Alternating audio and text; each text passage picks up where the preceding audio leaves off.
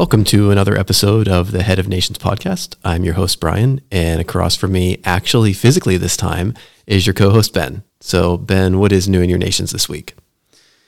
Yeah, Brian, it's good to be back in person for sure. And I'm sad summer's finished, but it's good to get back to work. So that's what's happening. My wife and I are back at work, and the kids will be off to school, and so we're trying to prepare them.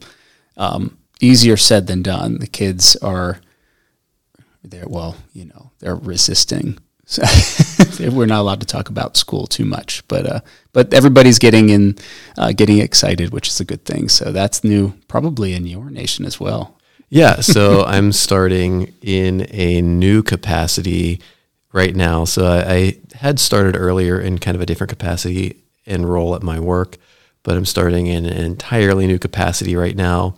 And so it's a bit of an adjustment, and I'm noticing the adjustment I think is going to take a little longer than I thought. It's good, and I'm excited, but it's definitely different. Mm-hmm. Mm-hmm. So why don't we get into the passage of the week, and that is Matthew chapter 6. Matthew chapter 6, unless you have a different reference for the passage. That's where I came from, Matthew chapter 6, verse 13. Is that where you're at, or are you? I'm in 7:13, but is that what you mean? Am I in 7? I am in 7:13. Okay. Wow. See, okay. I actually have done this a couple of times when I've written things down. And for some reason, when I look down and I'm looking at the verse number, the chapter number just doesn't resonate. I've turned the page and I'm like, I'm still in this chapter. Oh, that's interesting. Yeah. I see whenever I'm reading it out of the Bible, yeah. I'll see sometimes I'll be reading out of, say chapter 12, but I'll see 13 underneath it, as in the next chapter. Yeah. And I'll think I'm reading 13. And I'll reference. I'll be like, oh, yeah, that's Hebrews 13. They're like, nah, it's 12. And I'm like, oh, dang it. I do the opposite. Yeah, as we just saw here. Okay, so let's do Matthew 7:13. And that says, enter through the narrow gate, for wide is the gate, and broad is the road that leads to destruction, and many enter through it. And then verse 14 says, but small is the gate, and narrow the road that leads to life, and only a few find it. So I wanted to hear your thoughts on this passage, Ben.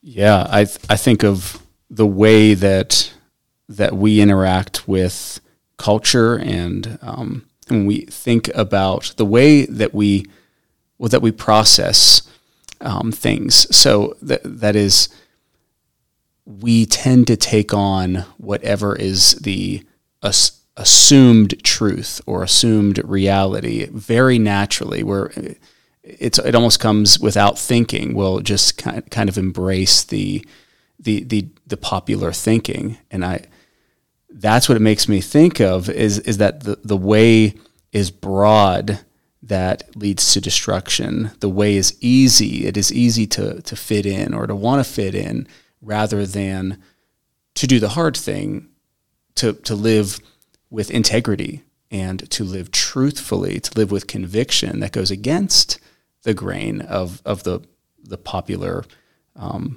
assumptions and ways, right? That's what I was thinking of. Yeah, I would pretty much be on the same page, literally yeah. and figuratively, with you, in the sense that I think what this passage is talking about is the hardships involved in staying on the path that leads to salvation. Yes. And we see that talked about, and I don't know what your theological viewpoint is on what some people would call eternal security. I don't want to get into that.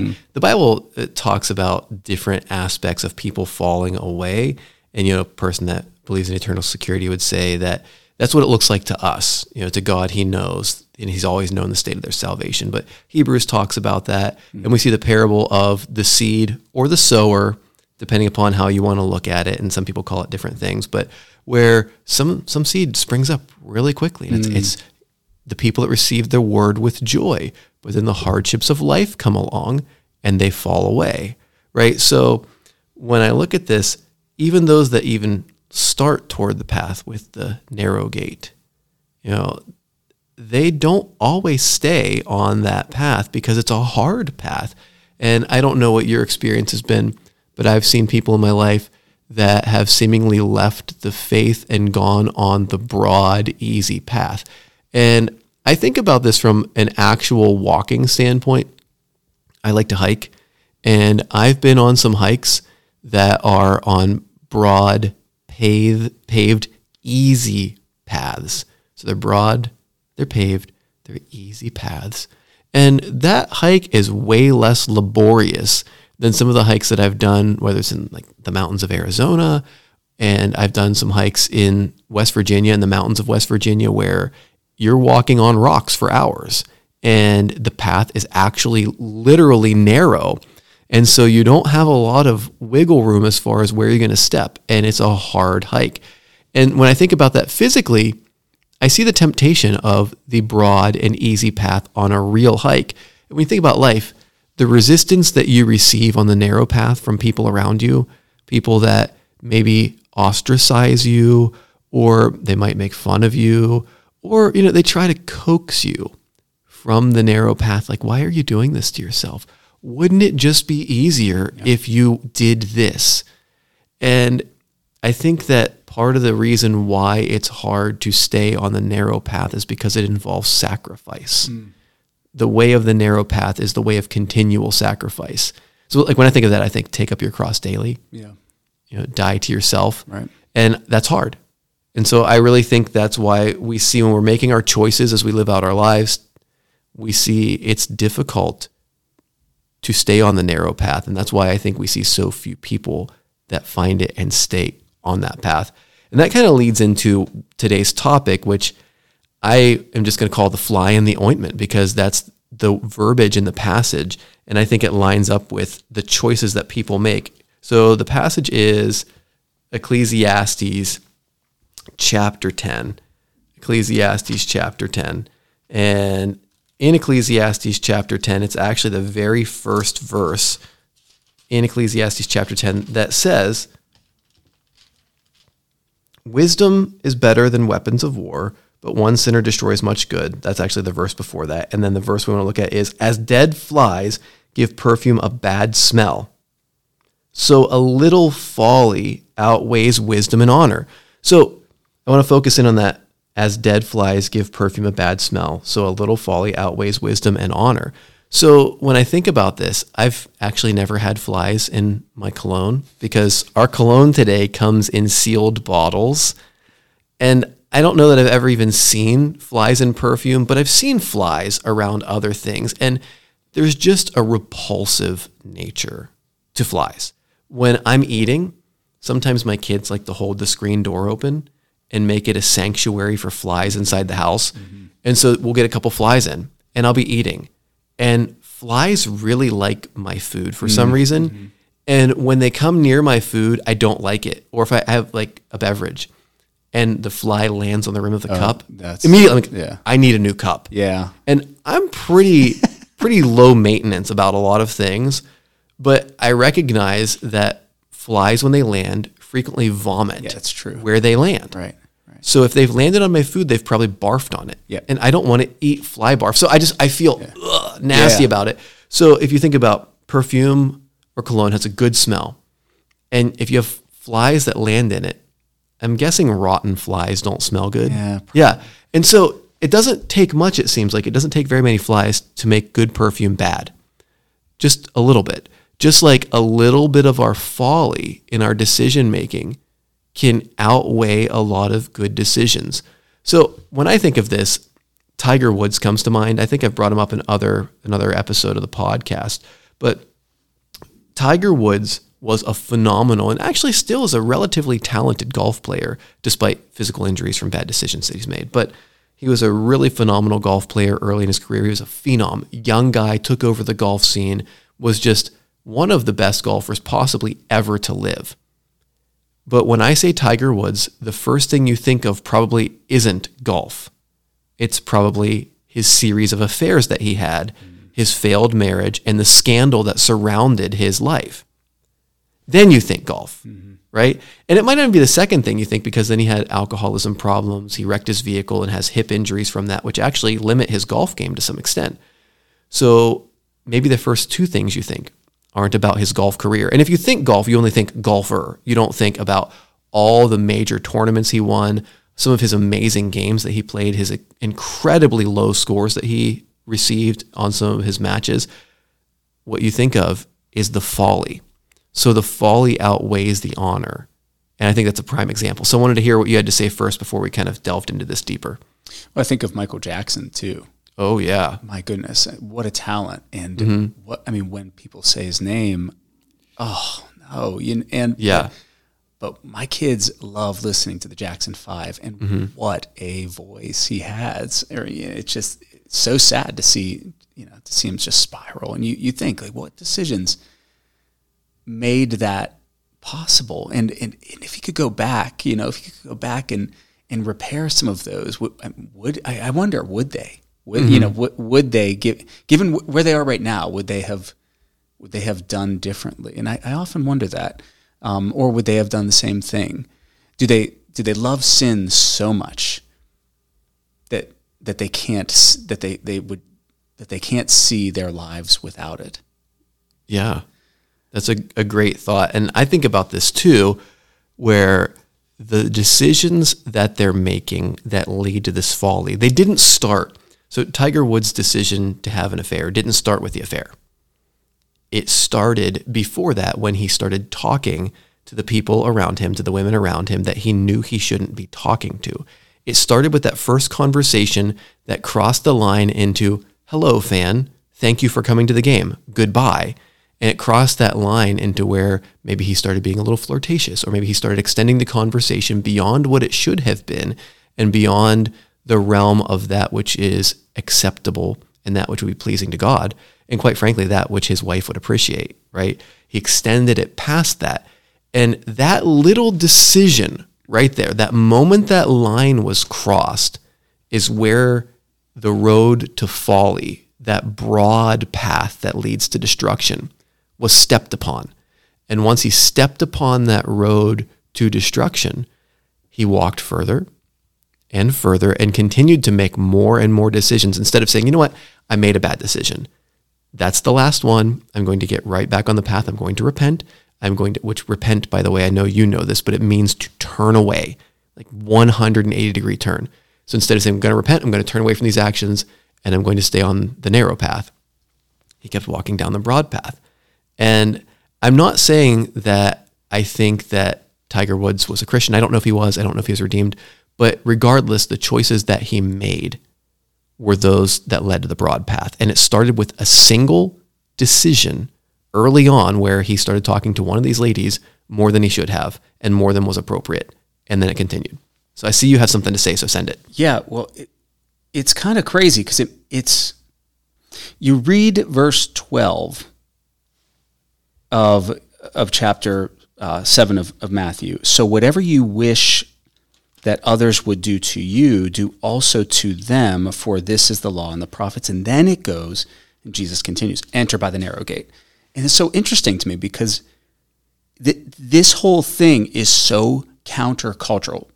It made me think of something I was reading. Ben Shapiro wrote just an article about niceness and about niceness not changing culture. Niceness can't fix this place. It's going to be kindness, or the golden rule: do unto others as you would have done to yourself. It's going to be kindness. Isn't nice. Niceness is. I mean, this is just an expression we throw around, but you do you, without any sort of moral bearing. It's you do what's right for you. I'll do what's right for me, and we'll exist. But I think what we have here is looking out for the other. And so enter by the narrow gate. What does this have to do with brotherhood? It's going to be a conviction, an acknowledgement of what is morally good and upright and true. And from there, being able to encourage others, get onto the narrow road, get onto the path, get off that wide path. It's going to be the opposite of niceness, right? It's going to be, and it's going to feel weird, but it's because objective truth is weird now, and the sort of relative subjective truth is dominant today. So what I'm saying is that 12 and 13 have a lot to do with each other. What you wish that others would do to you, I want people to tell me when I'm heading off a cliff. I want them to stop me in the road and say, that road is going into a pit. Don't go that way. I don't want them to say at that point, you do you. I want others to treat me with that type of love. And so what that looks like is going to be, go the hard way, and you will be rewarded for that. Get off the wide path that leads to destruction. Mm-hmm. Does that make sense? I agree 100%. Actually, I have a practical example of this. So I was going into a meeting about a week ago, and I had eaten before I left the house, and I didn't look in the mirror. And I had a little something in my teeth. I don't know. I don't even know what it was. I don't remember this. And I just remember I was getting ready to go to the meeting, and someone said, hey, you got a little something in your teeth. And that was not nice, but it was kind. Yes. I really appreciated that because, in the moment, is it a little embarrassing? Kind of. But, I would much rather know than go through a whole meeting talking to people face to face and them going, what does he have in his teeth? Yeah. Right? So the nice thing to do would be to ignore it and be like, oh, it's not really a problem. He'll figure it out eventually. I'll just pretend like it's not there.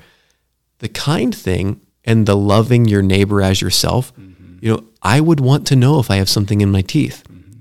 Is it easy to tell someone they have something in their teeth? No, it's not. It's hard. Therefore, it's probably the right thing to do. Yes. The easy thing is rarely the right thing to do. And I think we've covered that in a previous episode. But I think that, if someone is going down the broad path, if they've stepped off the narrow path, it's incumbent upon us to call them out on that in a loving way and to be like, listen, are the choices you're making, are they choices that are going to lead in a positive direction? Like, I wonder, and I don't know if this is the case, but I wonder if someone that had the capacity to speak into Tiger Woods' life and say, listen, I understand the temptation, but think about the decisions that you're about to make. Think about the road you're going down. Do you think this is going to have a positive impact on your image? Even if Tiger Woods doesn't care about what's morally right, he might, I don't know, but even if he didn't care about what was morally right, how's this going to impact your image? How's this going to impact your career? How's this going to impact your marriage? If you have children, how's this going to impact your children? How's this going to impact your relationship with your in-laws, with your extended family, with your family on your side? Think about all the repercussions that are stemming from the decisions you're making by going on the broad path. Do you want to stay on this path, or do you want to get off and go on the narrow path? Is it going to be harder? Like, I think about this. We don't understand this. And Jordan Peterson talks about this, where he talks about people that are faithful to their spouses because they have only for the reason that they have no option to be unfaithful. They're not really awesome people because they don't have the option to be unfaithful. They're just faithful because they have to be. The person that has options to be unfaithful and is still faithful, that's a faithful person. That's awesome because it involves sacrifice. And so he was saying, like, most of us don't have a bus full of Swedish bikini models following us from hole to hole, right? Like, I'm on the 17th hole. Well, here comes this crew of ladies following you to the 18th hole, right? Most of us don't have that. So I recognize, like, the temptation was probably extremely great, but the decision making does not depend on the level of temptation, right? Like, just because the temptation was really strong doesn't mean that the decision that one makes should be any different than the morally and ethically right decision. But the temptation was strong, so he went on the broad path. When we're faced with decisions that might seem not as high level of temptation, they might, I don't know, but what if these people are mad at me because I take a stand? Yeah. What if my coworkers don't like me because I stand for what I believe is morally and ethically right? What if I lose friends? What if I have relations that don't like me anymore? What if it costs me money? Right? Things like that where I understand. I know people that compromised on their morals at various times in their lives. And I'm not going to name names or anything. I'm just saying I know people that have compromised on their morals or their ethics for money. And it wasn't just so simple as, oh, I'm going to make more money. It was, I have a family to feed. I have to pay these bills. I need it, whatever. I'm told to do this. I know it's unethical, but I'm going to do it because I have to keep this job. Right? Well, they step off the path onto the broad path. And you and I both know, I think, with enough life experience, that these decisions we make, the more hard decisions you make that are ethically and morally right, the easier it becomes, the more momentum you gain. And then the morally wrong choices generally don't seem as appealing anymore. They don't have the same weight to them. But similarly, when you start compromising, you're out of integrity, you make a bad decision, the temptation to make another bad decision is much greater.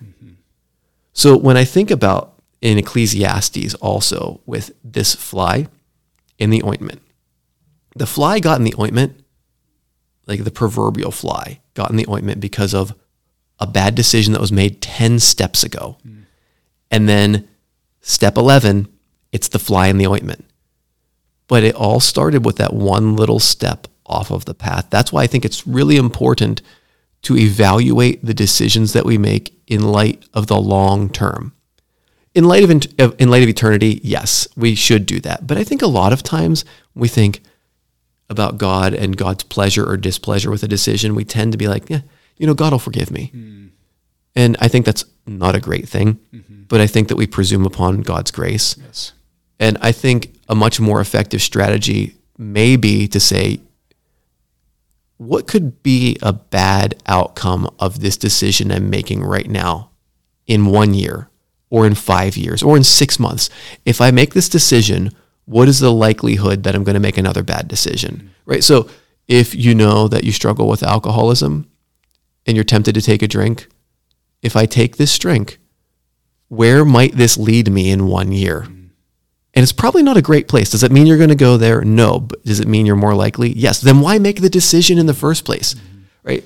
If Tiger Woods knew that flirting with that first girl he flirted with might lead to infidelity, and I'm sure he knew that, but if he thought like, this could destroy my marriage, this could destroy my career, this could destroy me as a person, right?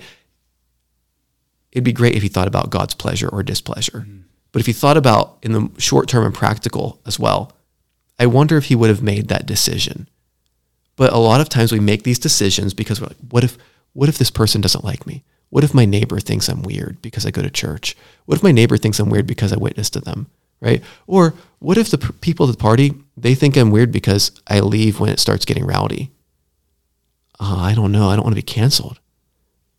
If we compromise and start down that broad path, where's it going to lead us in 2 years, in 3 years? We're going to compromise again, most likely. And we're going to compromise again and again until we don't recognize that we're already a mile down the broad road leading to destruction. A lot of people that have drug addiction problems, I doubt they started out the very first time they took a drug saying, I hope I'm hooked on this forever. People that are, whatever addiction they have, gambling, whatever it is, I doubt they started out down that road saying, I think I'm going to be an addict. They made a decision, and that decision is going to lead to folly. And by the way, it doesn't matter what other good things they do in their lives, right? Like right now, and I kind of hate to keep harping on Tiger Woods, but I think it's just one of those prime examples. If Tiger Woods started a charity to help struggling young golfers in urban areas get into the golf scene, and people hear Tiger Woods, the Tiger Woods Foundation, what are they going to think? They're going to think Tiger Woods, the guy that cheated on his wife with a bunch of girls. It's not going to matter what good he does. It's not going to matter. All the honors he received before for all his performances, doesn't matter. What they see is the fly in the ointment. Like, it doesn't matter how good the steak is. It could be 5A Wagyu beef, which is like $200 a pound. If that fly lands on it, man, that thing's, no.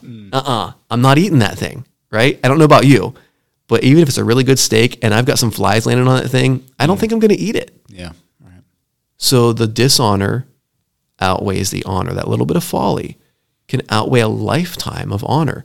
So when we're making choices, I think it's really good to think, where will this lead me? In a positive or in a negative direction? If negative, why am I making it? If positive, then why don't I make it? Right? So maybe I'm oversimplifying, but I think I don't think it's that easy. I think it's that simple. It's a simple thing. Yes. Yeah. And what we're describing is prudence, being able to see logically, just follow the logical ends of an action. And that's what I guess that's what we're encouraging here. And I just want to warn the arrogant here. I want to warn the prideful, because I think that pride here can be a big, big enemy. It can blind us to it tells us, hey, this is, I'm a man. I can stand here and I can resist that temptation. Other guys are weak. I'm strong. It's like, and that's what I think, a lot of these athletes or even political figures or, for wealthy people, I think that it can go to your head and you can think that you are beyond the struggles of the common man. And so I just want to warn, because my mentality has been that way. I naturally am prone to not necessarily like the fear of what others will think. I go to, I'm unstoppable. I can't, and nothing can defeat me. As stupid a thought as that is, because like how many times do I have to fall on my face to learn that lesson? But I am learning it. But I think that's a struggle for many men who are just filled with pride and unwilling, unwilling, but just blind to their own weakness and fallibility.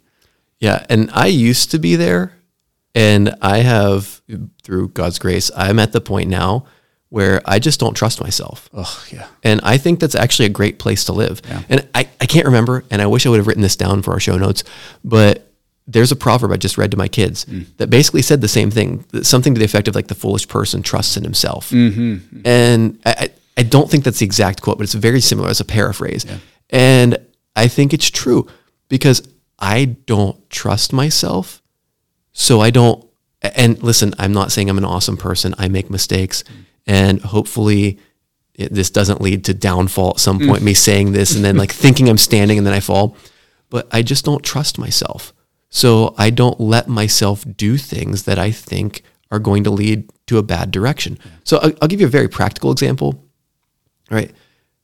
I am tempted sometimes on my food logging. Now I log everything I put in my body. I am tempted sometimes to be like, what's a little extra 50 calories over? But I know, because I've messed up before in the past where I've been like, what's an extra 50 calories? And guess what? The next day is, what's an extra 500 calories? And the next day it's like, well, what's an extra 750 calories? And it's a really fast slippery slope. And I don't care what anyone says, the slippery slope is real. People say it's the slippery slope fallacy. I think we're living the slippery slope right now in 2023. Right, we are living the slippery slope. I'd say so, yeah. In 2012, it was the gay community is like, we just want to be able to marry each other, right? And look at where we're at now, where they're literally announcing, we're coming for your children. They're saying that, and they really are. And that was the warning 10 years ago. That was the warning. And they're like, no, hey, nah, slippery slope. They're like, no, we're not going to come for your kids. And now they're saying it. I don't know how to say it other than they're brazenly saying it. Right. And we're like, oh, no, they're not. Yeah. No, they're not. They don't mean it. They do. And we're at where we are at because of the slippery slope. And it's real in all facets of life. So now, for like the past 4 years, I'm a tyrant to myself in almost any area. Like some days I don't feel like lifting. Do you know what I do? You gotta lift. I lift, even when I hate it, because I know I'm going to hate it worse if I stop. And if I miss a lift, I'm going to stop. And then you know what? The days that I enjoy my lift, I'm like, I'm so glad I lifted 2 weeks ago when I hated it. Right. Because you wouldn't be, you might not be. Right. At that time. Yeah. Or whatever it is, no matter what it is, I think we need to think in terms of, where will this decision lead me? That extra 50 calories, does it really matter? In the long term, it does. If I keep making a bad decision in the short term, that night, does 50 calories matter? No, not at all. It's the principle of those 50 calories might lead to 50,000 calories over the next couple of years, which is going to lead to extra weight that I'm not going to like. I'm going to feel bad about. I'm going to be less confident. I'm going to be less healthy. And I'm most importantly going to be being a bad steward of the body God gave me. Yeah. So like, I'm a tyrant to myself. I just don't trust myself at all, period. And I think that's what I believe young men and I mean, married men, and even older men, they need to hear this right here. And I think that, I think this has a lot to do with pornography right now. I was thinking that as well. And so it starts with just, you think, or it's fleeting glance or something like that, but you have to be a tyrant to yourself and not just be like, I know where this ends. It's no secret. I mean, you see marriages lives fall apart. Yes. I mean, you see men turn into monsters because of their addictions. And it's just like, the danger, get rid of it, get off TikTok or whatever apps, you have that you go to, get them, or turn your phone over to your wife or your mom or whatever, or do anything, whatever you have to do, whatever it takes, get it out of there. So I think that, that's what I was thinking of. I was actually thinking that as well. And I think that a lot of people will say, well, I don't want to do this, or what will people think if I do this, or whatever it is.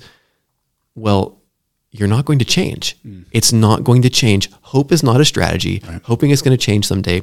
So like having firmly set boundaries and not compromising on them is the way, whatever that looks like. Whether it's like I leave my phone here, or what, whether it's I don't go on these apps, or I don't go on these sites, or whatever it is, or like whatever you have to arrange.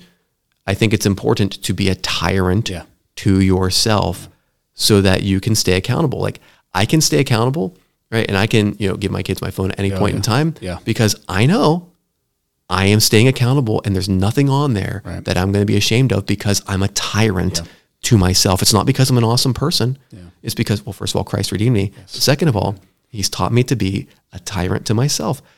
One of my favorite verses is Paul says, I think it's in Corinthians, where he says, I beat my body and make it my slave. I think it's 1 Corinthians 9. Yeah. And he says that, and I try to live like that in all aspects, where I try to subject my flesh to myself through the power of Christ. I'm not always perfect at it, right? But in this aspect, Christ has given me victory where I can just be like, nope. These are the boundaries.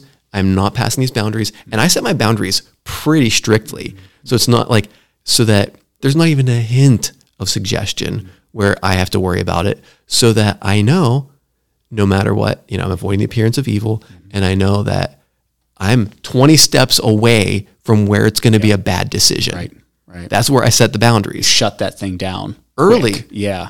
And if Tiger Woods would have had the boundary set, like I only talk to women who are not my wife, either with my wife with me or in a professional manner, like, thank you for coming. Goodbye. Yeah. Right. That's right. If that would have been the boundary, which might sound tyrannical, oh well. Yeah.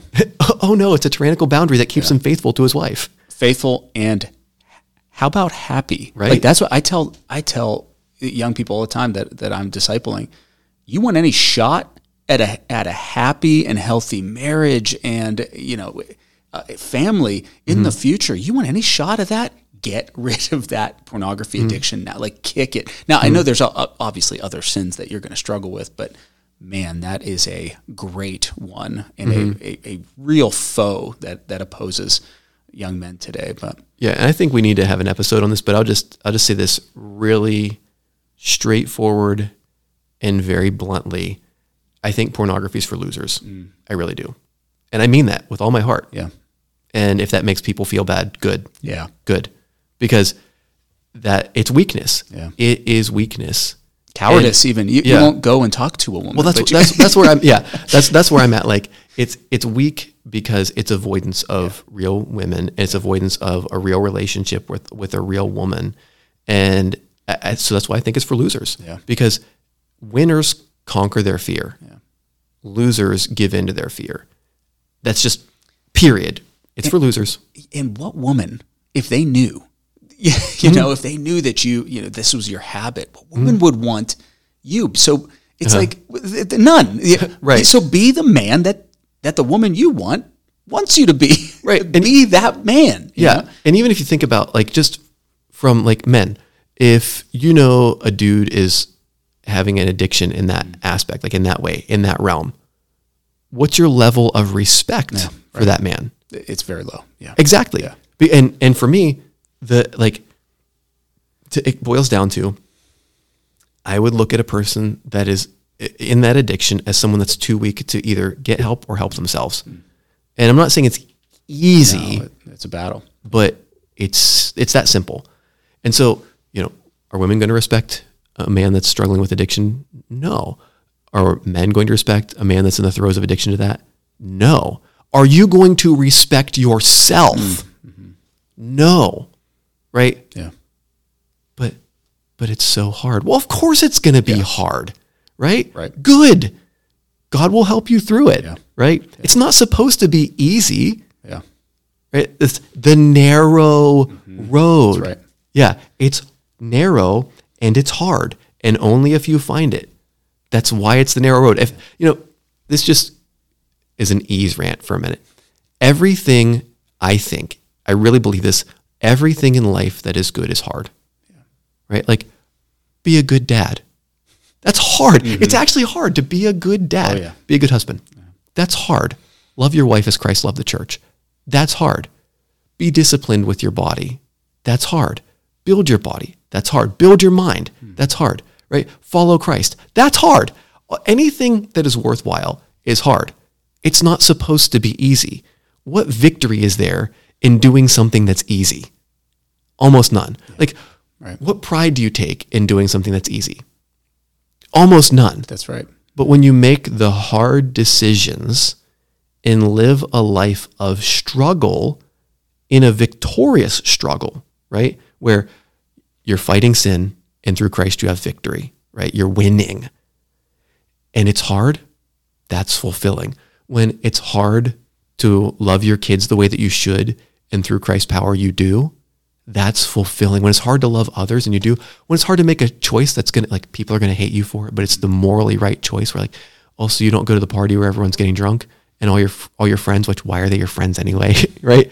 All of your friends are going to hate you. That might be a hard decision. It really might be. Good. That means it's worthwhile. And by making those hard decisions and racking up victories, you're going to respect yourself more. And guess what? Other people are going to respect you, and they're going to look to you like, hey, you've changed. What's different in your life? Well, let me tell you, God gave me victory over this. Now you've got a chance to witness. Right. Now you've got a chance to be a kingdom builder, to be working for God's kingdom. That's awesome. But it only comes through submitting to Christ, relying on him, and fighting, like actually fighting against sin. Whatever the sin is. All of it. So I want to just get a parting reflection. Yeah. I mean, in this battle, I mean, whatever it is and whatever sin that has caused you to leave the narrow way, I mean, this battle is worthy to fight. Mm-hmm. And I mean, and to take on with all of your heart, mind, and strength. This is the one to fight, the one that's right in front of you. And others will come, but you need to be reminded that we are on the road to the celestial city where Christ is king, and there is all goodness and all joy. I mean, that's incredible, the promise that we have that will be fulfilled in Christ one day. We will fight to get there. And if you're not fighting to get there, well, come on, man. Are you really going there? What direction you? Yes. Are you going to get there if you're not fighting? We should do a section on, or a segment on the Pilgrim's Progress. Oh, we should. I love that. Maybe in a couple episodes we'll do a Pilgrim's Progress and a John Bunyan. He was a cool dude. Yeah. Heck yeah. Carrying an anvil from town to town as a blacksmith. I don't know if you know that. He literally carried his anvil and walked from town to town. Just the man. I know, right? So basically, what it boils down to is folly outweighs good. Whatever good you do in your life, if you mess up and it's an attention-getting mess up, it's going to color everything that you've done. Now, will Christ forgive you? Yeah. Right? Can you seek forgiveness in him? Yes. But that's not going to undo the damage to whatever it is you're trying to do, whatever ministry you're involved in, whatever outreach you're involved in. It's not going to change the fallout from bad decision-making. And you can't say, I didn't know. It's not going to matter. So making the hard decisions, being a tyrant with yourself is important. And also thinking before you act, like, where is this decision going to take me? Somewhere good? Okay. somewhere bad, then why am I even entertaining it? Don't even think about it. Just table it. It's done. Don't ruminate on it because you're going to go nowhere good. So to me, that's the crux of the issue here is staying on the narrow path and not messing up in a big way that affects your witness, your testimony, the ministries you're involved in, the mentorships you have, because it's going to affect those things. And that's not going to bring glory to God. And our purpose is to bring glory to him. And I think you said it, the mentorship piece. If you don't have anybody that you can go to for this, fine. I mean, you got to find somebody who will speak that, who will care about you enough to tell you this difficult thing. You know, hey, you got to correct this. And somebody who you respect and who you listen to, find that person. Yeah, absolutely. Well, I think that's a good place to wrap it up. So yeah, great comments, Ben. I want to thank you all for listening, and thank you for just the reviews that you've been leaving. If you like the show, just feel free to subscribe and share it with other people. And if you would leave a written review, that'd be awesome to help us just gain a little more traction. And if you have comments or questions, reach out to info@headofnations.com. And if you'd like to support the show, feel free to go to headofnations.com and click the support tab. And as always, remember that we are the head of our nations. So let's go live like it. Until next time.